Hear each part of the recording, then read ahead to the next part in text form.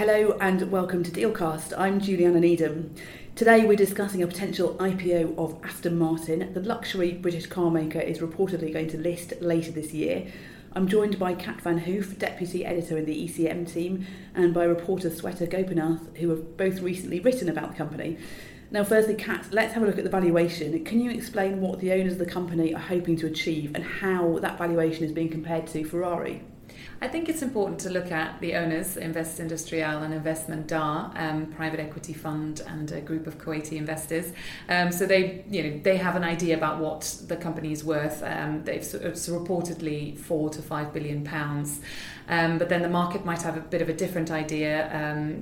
In terms of comparables, it isn't the easiest story. We have only one real luxury car maker that's listed, as you say, Ferrari.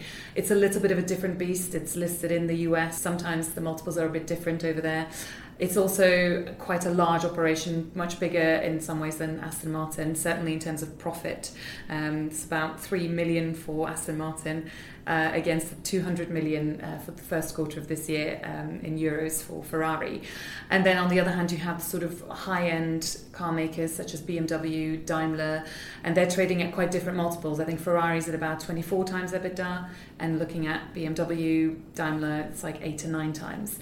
So in that big chasm, that's the challenge to sort of say where Aston Martin falls in here. I think we're closer to Ferrari for sure, but I think we might end up at the lower end of the owners' sort of hopes for 3.5 to £4 billion, I think. And Ferrari's been a big success story since it listed 2 years ago, hasn't it? It's been a massive success story. It's definitely ridden the luxury surge as well that we've seen in the luxury sector, and it's got the best margins of any company in the sector. So it's certainly seen as one of the better investments. And Sweta, you've been speaking to investors about this. What do they make of the valuation and the comparison to Ferrari? Investors are sort of divided about the Ferrari comparison. The debate, like Kat said, is if it's comparable to Ferrari or to other luxury car makers which trade at lower multiples. The big difference between Aston Martin and Ferrari is that Aston Martin's turnaround story is relatively young. The company is doing well and has done much better for much longer than expected according to investors, but it's still an unproven turnaround story as compared to Ferrari's. Aston Martin's production is also much smaller than that of Ferrari's. Aston Martin makes about 5,000 cars, or rather made about 5,000 cars in 2017 compared to about 8,000 for Ferrari. Still, it's good volume, and this is a good product cycle, so it's a good time for Aston Martin to come to market, according to investors. And have any of the investors you've spoken to had initial meetings with Aston Martin or its advisors? Yes, we're hearing that Aston Martin was recently in early look meetings with investors for a potential September listing.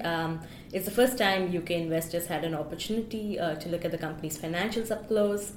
And we've also heard that the company's in fact been in meetings for about 2 to 3 years now. These are soft pitch meetings, sort of the company meeting potential investors at conferences and so on.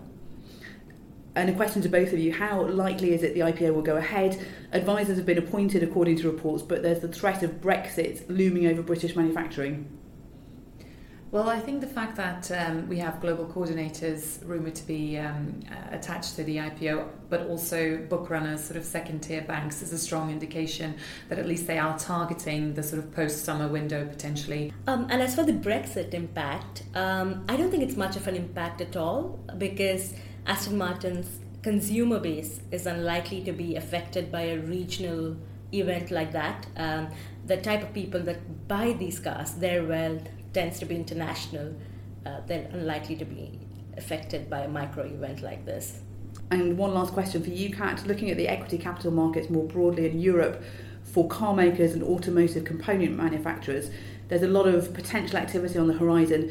Can you tell us a bit more about that? Absolutely. It's definitely a hotspot in the equity capital markets at the moment. We've got all sorts of rumoured transactions coming up. We've got Continental's powertrain potentially being listed. We've got Volkswagen and Daimler looking at spin-offs and IPOs. We've also got a really big one coming up in Volvo Cars. It really looks like it could still happen this year. It's a massive listing, might even trump Healthineers for size. But the owners might be looking, Geely might be looking at just a Hong Kong listing in order to get the valuation that they want.